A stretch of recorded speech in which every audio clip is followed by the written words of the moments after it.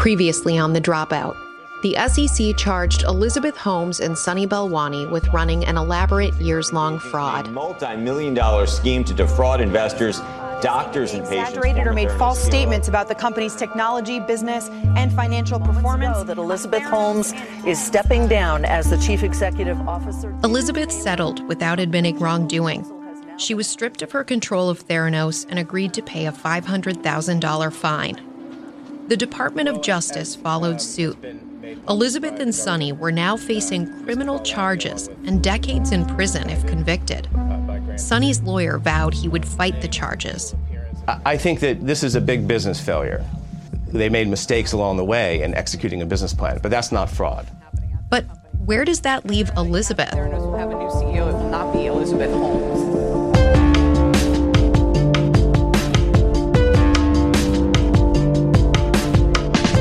From ABC Radio and Nightline, this is The Dropout. Episode 6, What Now?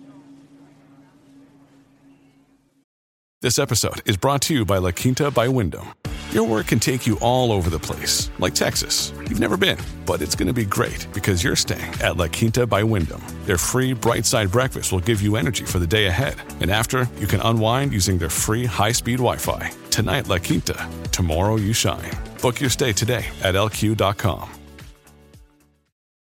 At Evernorth Health Services, we believe costs shouldn't get in the way of life-changing care, and we're doing everything in our power to make it possible. Behavioral health solutions that also keep your projections at their best? It's possible. Pharmacy benefits that benefit your bottom line? It's possible.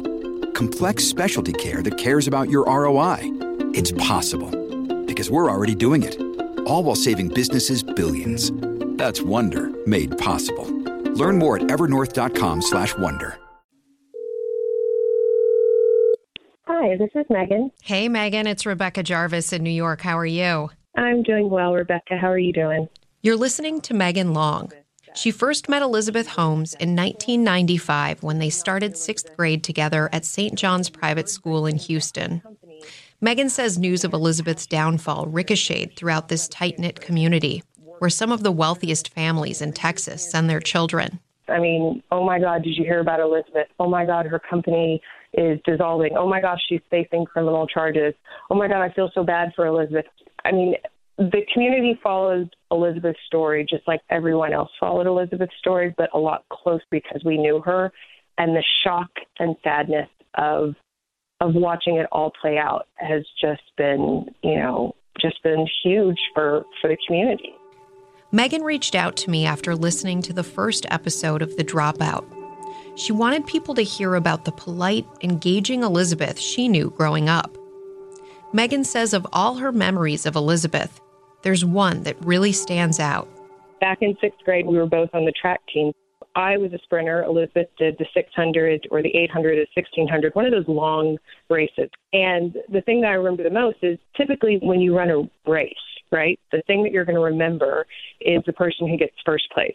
You generally don't remember second place or third place, and you're definitely not going to remember who came in last place. But here's the thing.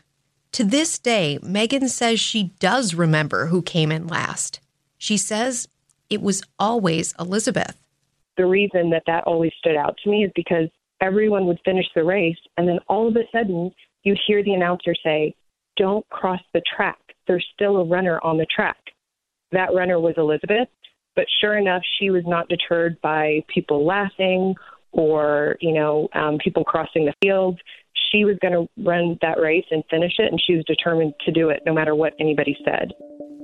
When my team and I first heard Megan tell this story, the mood in the room completely shifted. Throughout this podcast, we've learned so much about Elizabeth, had so many theories about what makes her tick. Now, imagining this young woman out on that track, so determined. What was driving Elizabeth back then? Ambition? Delusion? Was this a different side of her, or a glimpse into exactly who she always was? We've heard from people, former employees, who say she was a bully, that she was truly a mean person to them. Can you imagine that? No.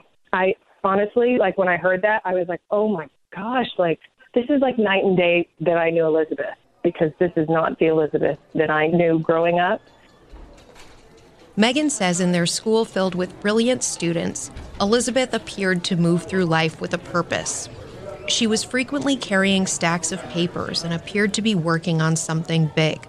She was always very disconnected from the larger group of girls, or just kind of in her own world. Elizabeth was either, working on her dissertation, or maybe she was learning her Mandarin, but she was always, very intently pursuing something else.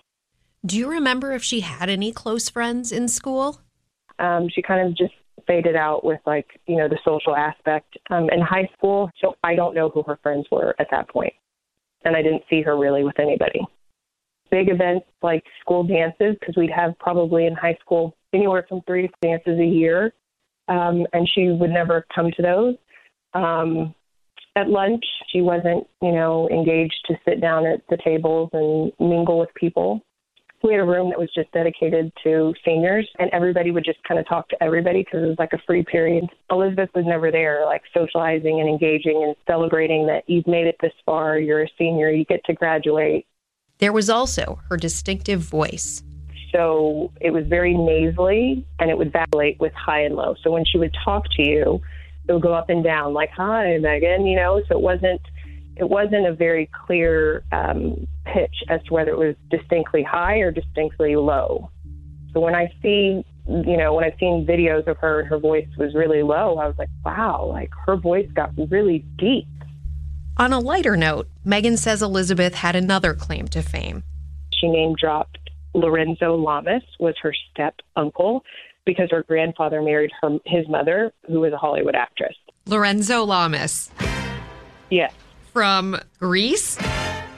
Yes. What could be Grease lightning? Lorenzo Lamas plays the jock, Tom. Danny makes fun of Sandy for dating him. Well, that's why I'm so glad that Tom's such a simple person. Simple is right. Too bad his brains are in his biceps. He was also on a TV show on USA called Renegade. A quiet loner with some amusing quirks. A detached young woman. But not, Megan says, the woman we've known her to become today. It's a very big shock to the St. John's community and big sadness in our hearts that this is how it all played out. She may have been smart enough to conceal a lot of these tendencies in high school that I didn't see, or that her parents didn't see, or the school didn't see. It just doesn't add up. So how could a dramatic shift like this happen? I asked clinical and performance psychologist Dr. Jonathan Fader. She was described to us as someone who is nice and ethical.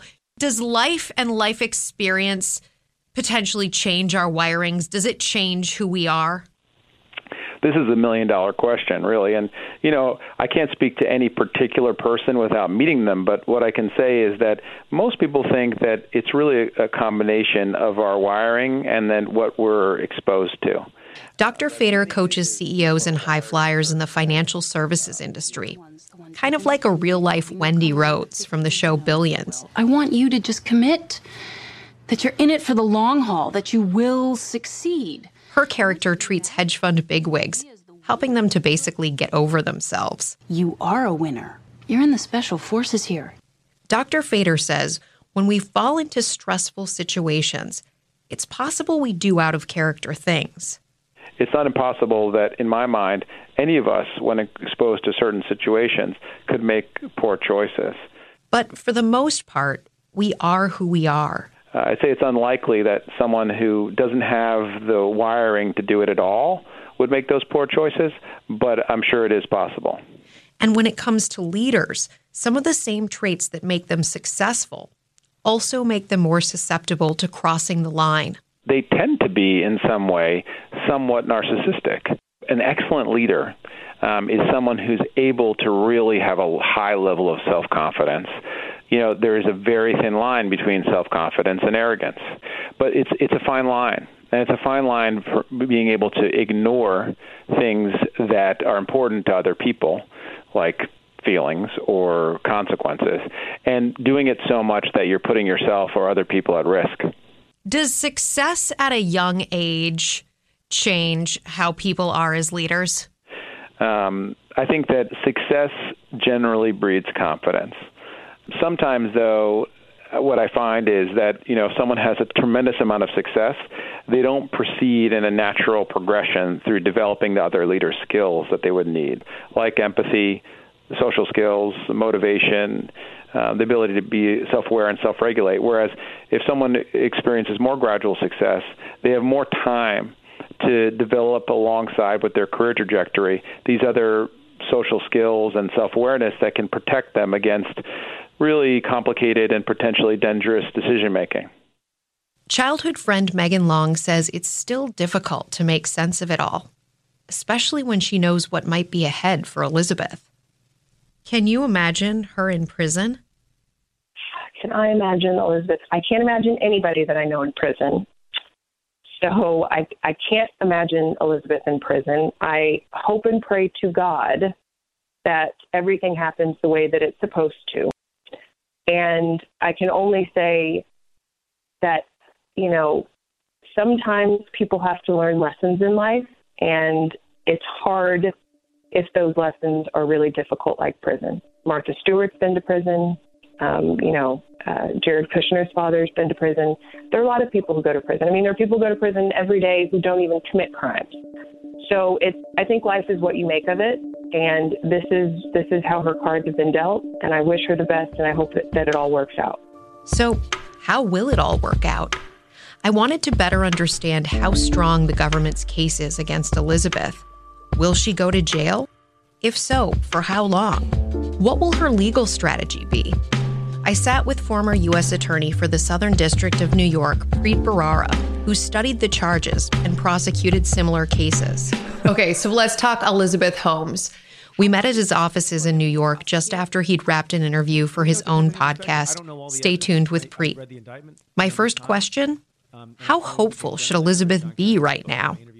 I think the proof seems overwhelming, and I think she will be convicted, and I think her best bet is to plead, given what I know about the case, and how she might be perceived by the jury. But just to put my defense hat on for a second. Preet says Elizabeth does have one important thing going for her. She actually, I think, might be able to show that she ultimately was trying to make things right. She actually had this ambition of creating this device that would have all these wondrous abilities, right? So at the end of the day, she wanted to create this thing, and she was devoted to it. And along the way, it looks like she lied in order to get past the hurdle until she could fix it. But unlike some other fraudsters that my office prosecuted, like Bernie Madoff, for example, Bernie Madoff was a fraud through and through. The perpetrator of a $65 billion Ponzi scheme that ruined thousands of lives. And there was never a thought in his head that later I'll make some money back another way and I'll pay everyone back. It was a true Ponzi scheme. I'm not saying that carries the day for her at all, but she's in a slightly different circumstance than some other people against whom a strong case can be made. What about statements like this technology is being used in the battlefield, in Afghanistan, in hospitals? So that's the other side of the coin. I think, and maybe I have a bias because I used to be on the prosecution side. So when I read an indictment like this, I think it's very strong. You usually don't make precise and specific allegations of the type in this indictment unless you can back it up. How does her case compare to Sonny's? They're both facing the criminal charges.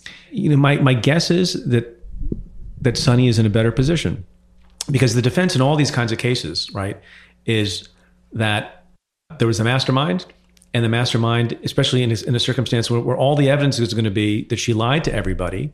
This was the defense of a lot of people that we charged outside of Bernard Madoff. There were other people who were accomplices who were a little bit more difficult to prosecute.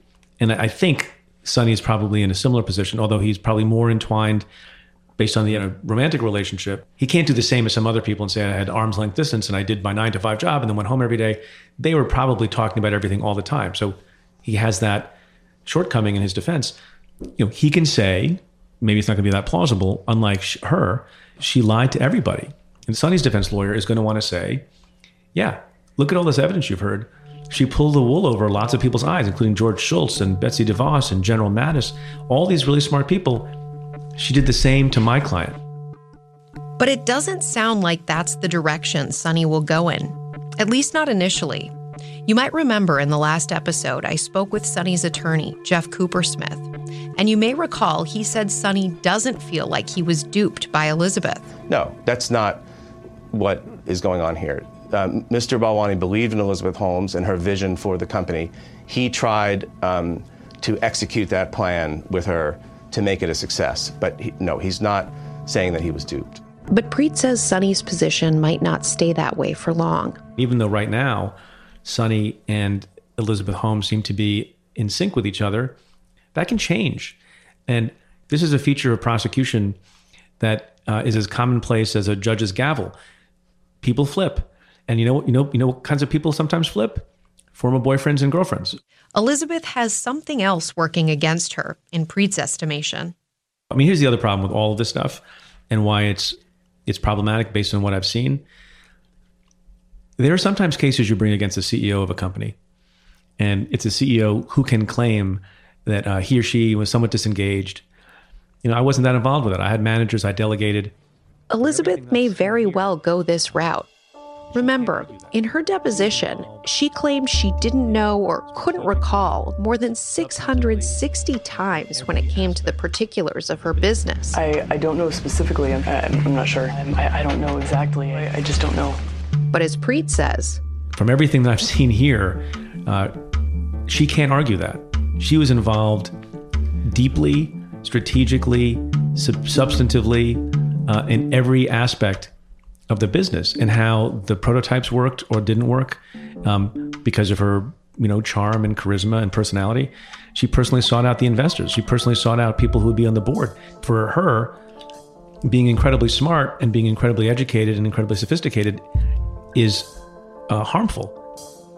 You have to wonder, in Silicon Valley, a place where so many founders are playing the fake it till you make it game, could Elizabeth make the argument she was just a symptom of her environment?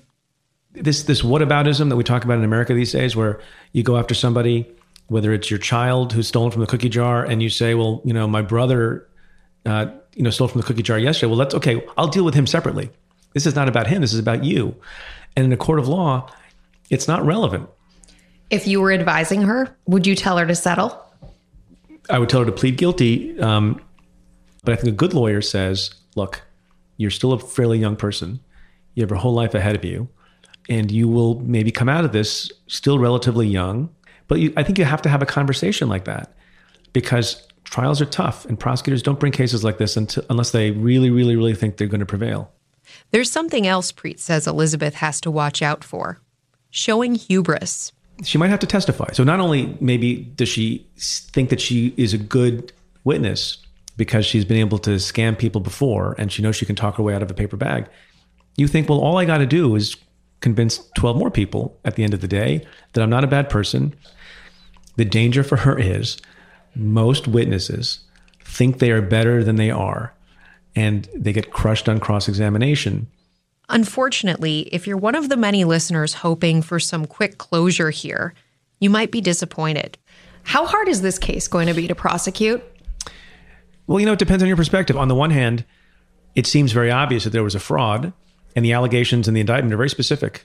Lie after lie after lie, misleading statement after misleading statement, right? But in any white-collar case, you have to prove not only that the things happened, you have to prove beyond a reasonable doubt, and this is the threat of lack of success in any kind of white-collar prosecution, you have to prove what's in the person's mind.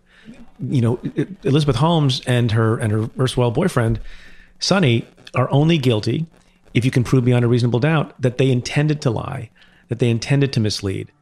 Bottom line, though, Preet thinks Elizabeth, if convicted, will face some significant time.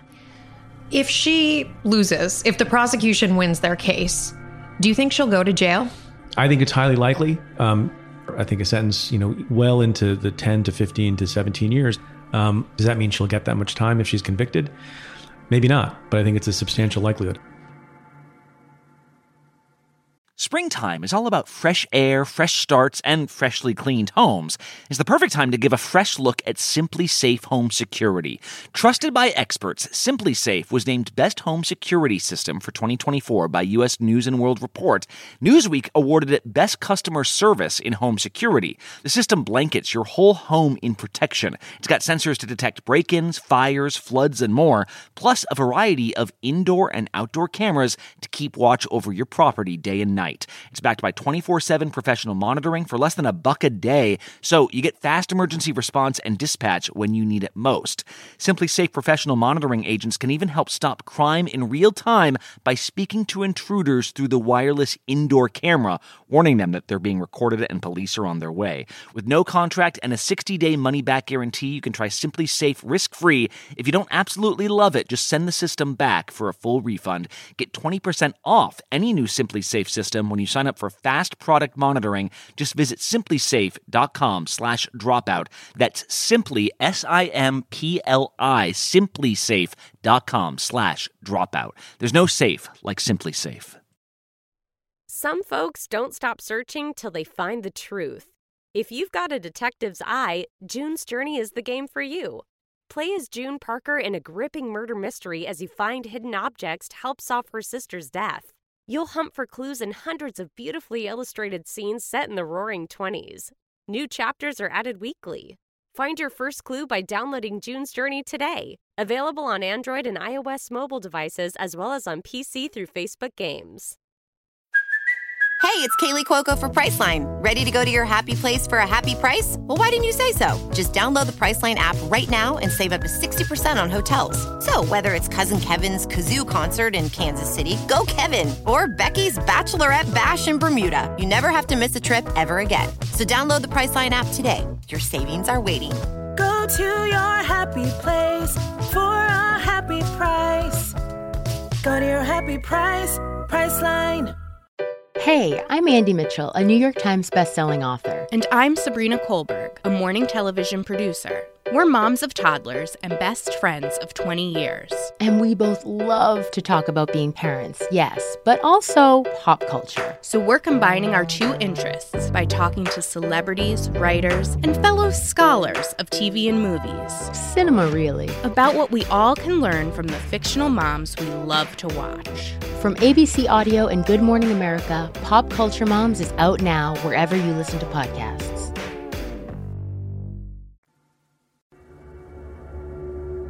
It'll be a while before we learn Elizabeth's legal fate.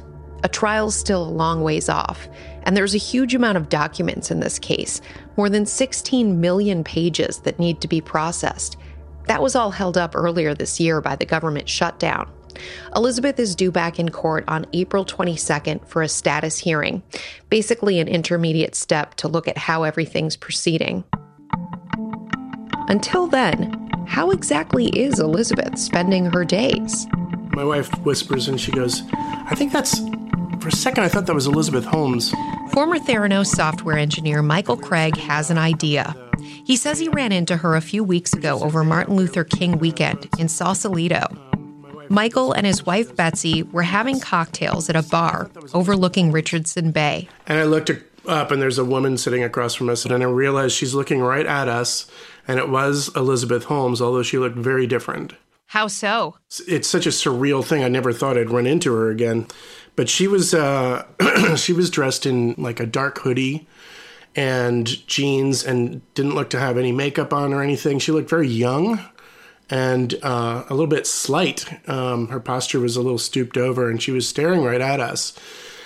And then she got up and came over. And we stood up and I was completely taken by surprise. The last time Michael had spoken to Elizabeth was in 2017, his final day at Theranos. He'd been let go as part of a company restructuring. She came over and gave us both a big hug and started asking about us and introduced her friend as her fiance. And we shook hands and it was just really weird. So Elizabeth is engaged? Apparently. At least that's what I heard. What was her fiance like? He was probably mid-20s. He looked like he looked like a college educated, you know, I wouldn't say hipster, but like he reminded me a lot of like, you know, the Duke boys that were at Theranos. Short cropped hair, handsome guy, pretty, you know, outgoing. We learned that Elizabeth's fiance, whose family has been very successful in the hospitality business, is 8 years younger than she is. He graduated from MIT, where he studied economics, and now works in technology in San Francisco. But I honestly wasn't that focused on him. Michael says he was especially thrown by what she said next. She said to her fiancé, Michael and I used to work together at Theranos. And I was just caught off guard again by that, because it sounded like, you know, she was one of the employees or something. She said, you know, Michael was one of the most loyal people, and he was unfortunately victim of one of the layoffs, and we were very sad to see him go. And then she asked a whole lot of questions about, you know, how I was doing, how my wife was doing, and a little small talk. And then she said something which was a little bit weird, which was she asked if we could get coffee sometime, and she told us that she'd really like to have us back in her life again.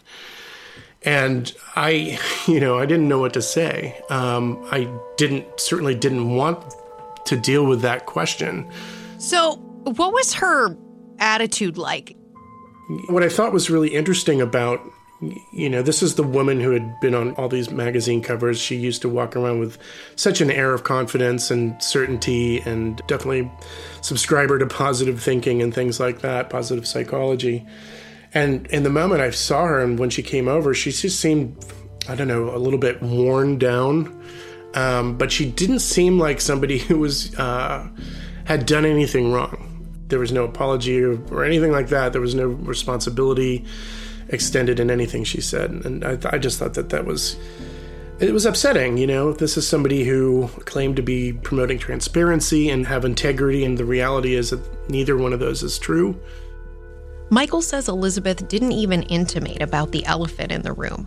No acknowledgement she's accused of fraud, facing jail, or allegedly lied to so many people, including him. This is someone I almost worshipped, you know, as like a guru of, you know, technology and business, and then to have that, you know, glass shatter of that illusion I held up of her was traumatic.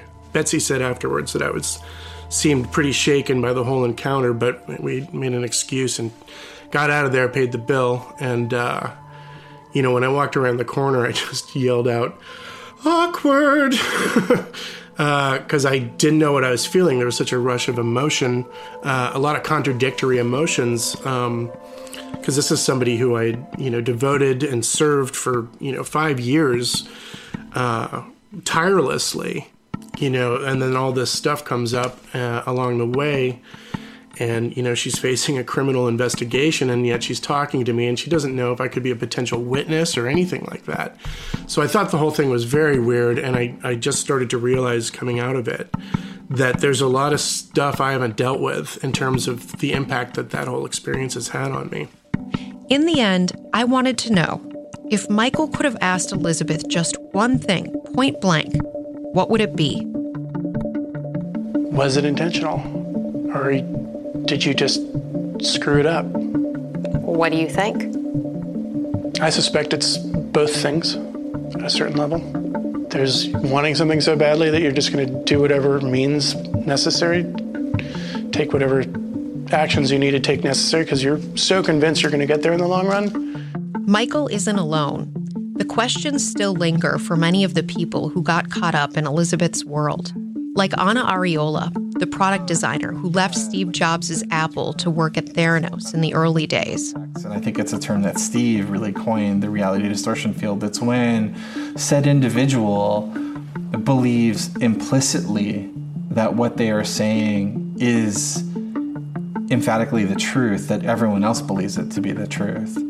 Avi Tevanian, Steve Jobs' former right hand at Apple, who originally put $1.5 million into Theranos and for a time served on the board, wonders if they all fell just a little bit into that distortion field of Elizabeth's along the way. Look, we had a situation here that created what's called FOMO, fear of missing out, right?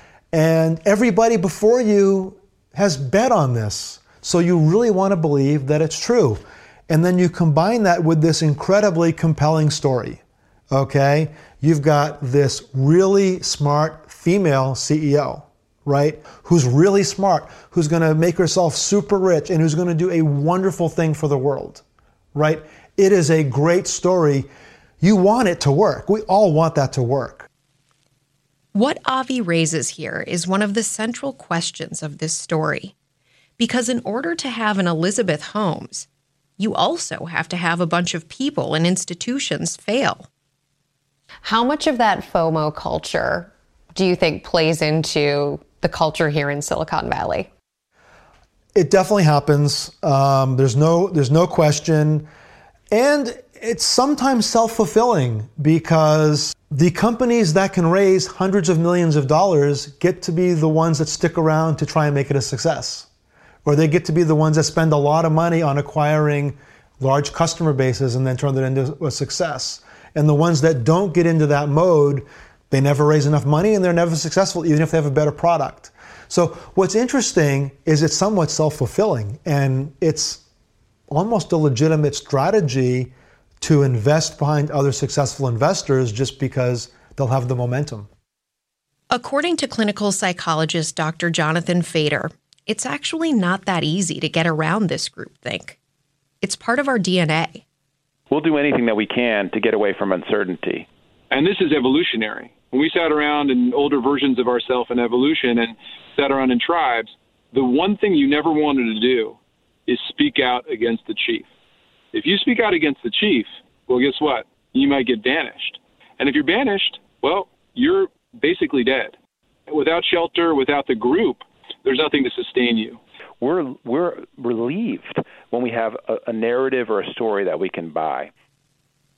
This is especially true, he says, when the person selling that story appears to be as remarkable as Elizabeth.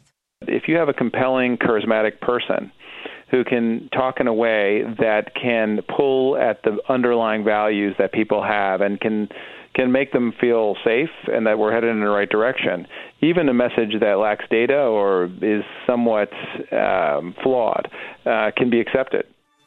And this part is personal. Investors weren't the only ones who bought into Elizabeth. Much of the media was dazzled by her narrative and satisfied by answers that didn't always add up or made doubters look simple-minded. We can and must do better too. Don't get distracted. Leave our preconceptions at the door. Keep asking the tough questions and listening to the answers. Over the course of this podcast, you've gotten to know a lot of people, not just Elizabeth, but all the lives in her orbit. Obviously, this whole situation created a lot of collateral damage, but many of the central players in this saga have moved on. Now, they're building their own things. Tyler Shultz, the original whistleblower, who risked so much to tell his story about Theranos. I think at the end of the day, everyone was concerned that we weren't giving patients the right results. Has since co-founded his own medical device company in San Francisco. It's called Flux Biosciences. George Shultz, the former Theranos board member who apparently once sided with Elizabeth over his grandson, Tyler. As soon as she started talking, I did a double take. Has, it seems, had a change of heart. George Shultz responded to our request for an interview with a letter, writing he commends Tyler for his, quote, handling of the troubling practices he identified at Theranos, and that Tyler, quote, did not shrink from what he saw as his responsibility to the truth, even when he felt personally threatened and believed that I had placed allegiance to the company over allegiance to higher values in our family. Tyler navigated a very complex situation in ways that made me proud. He has been an example for the entire family, for which all of us are grateful. I want to recognize and congratulate Tyler for his great moral character.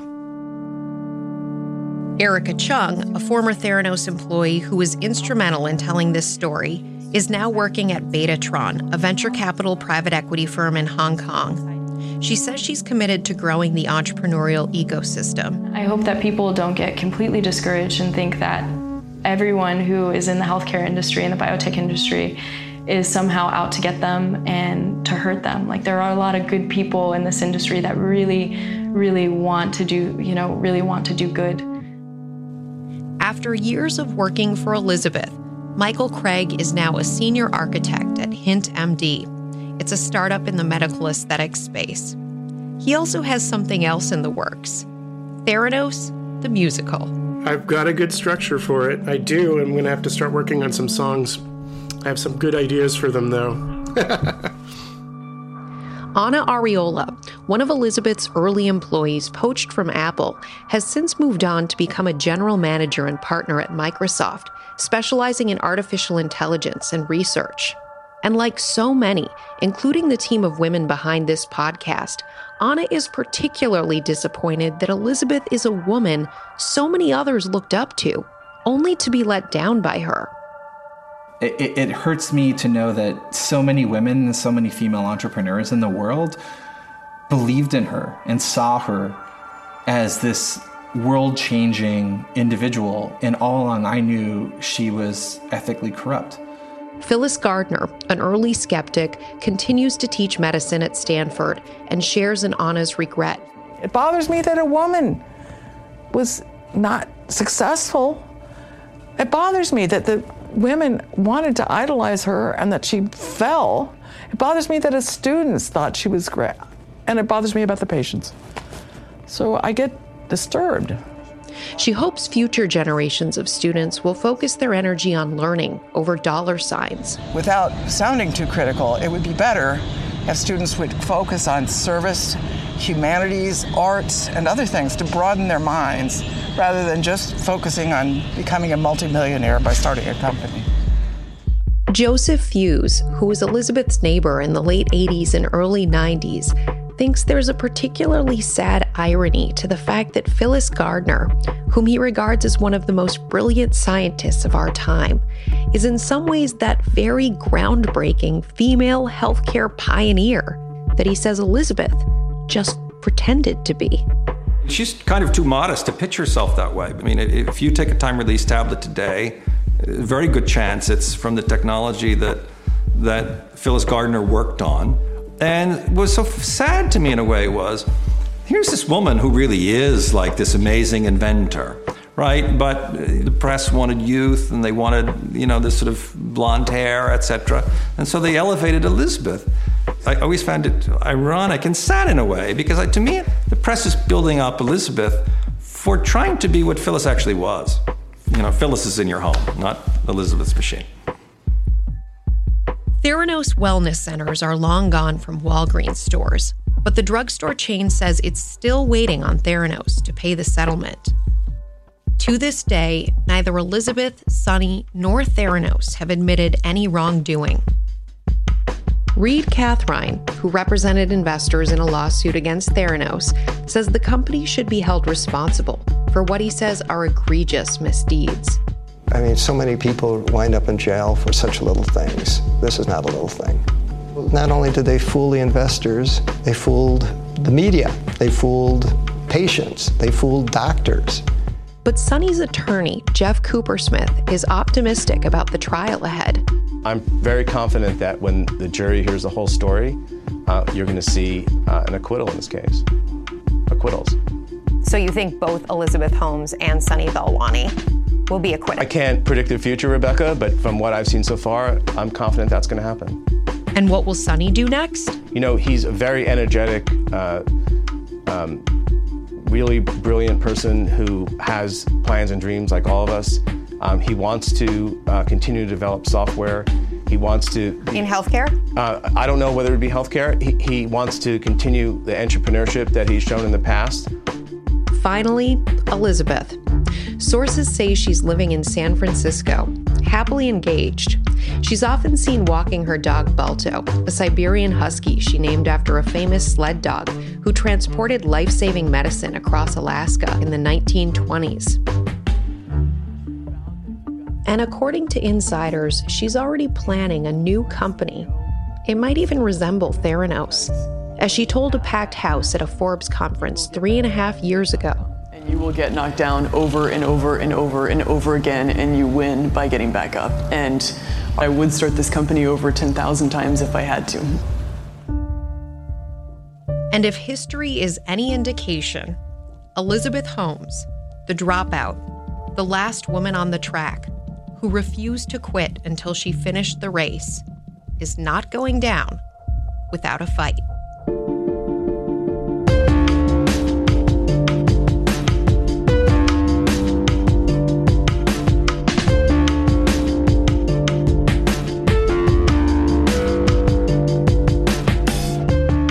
Elizabeth Holmes and Sunny Balwani did not respond or decline to comment for this podcast.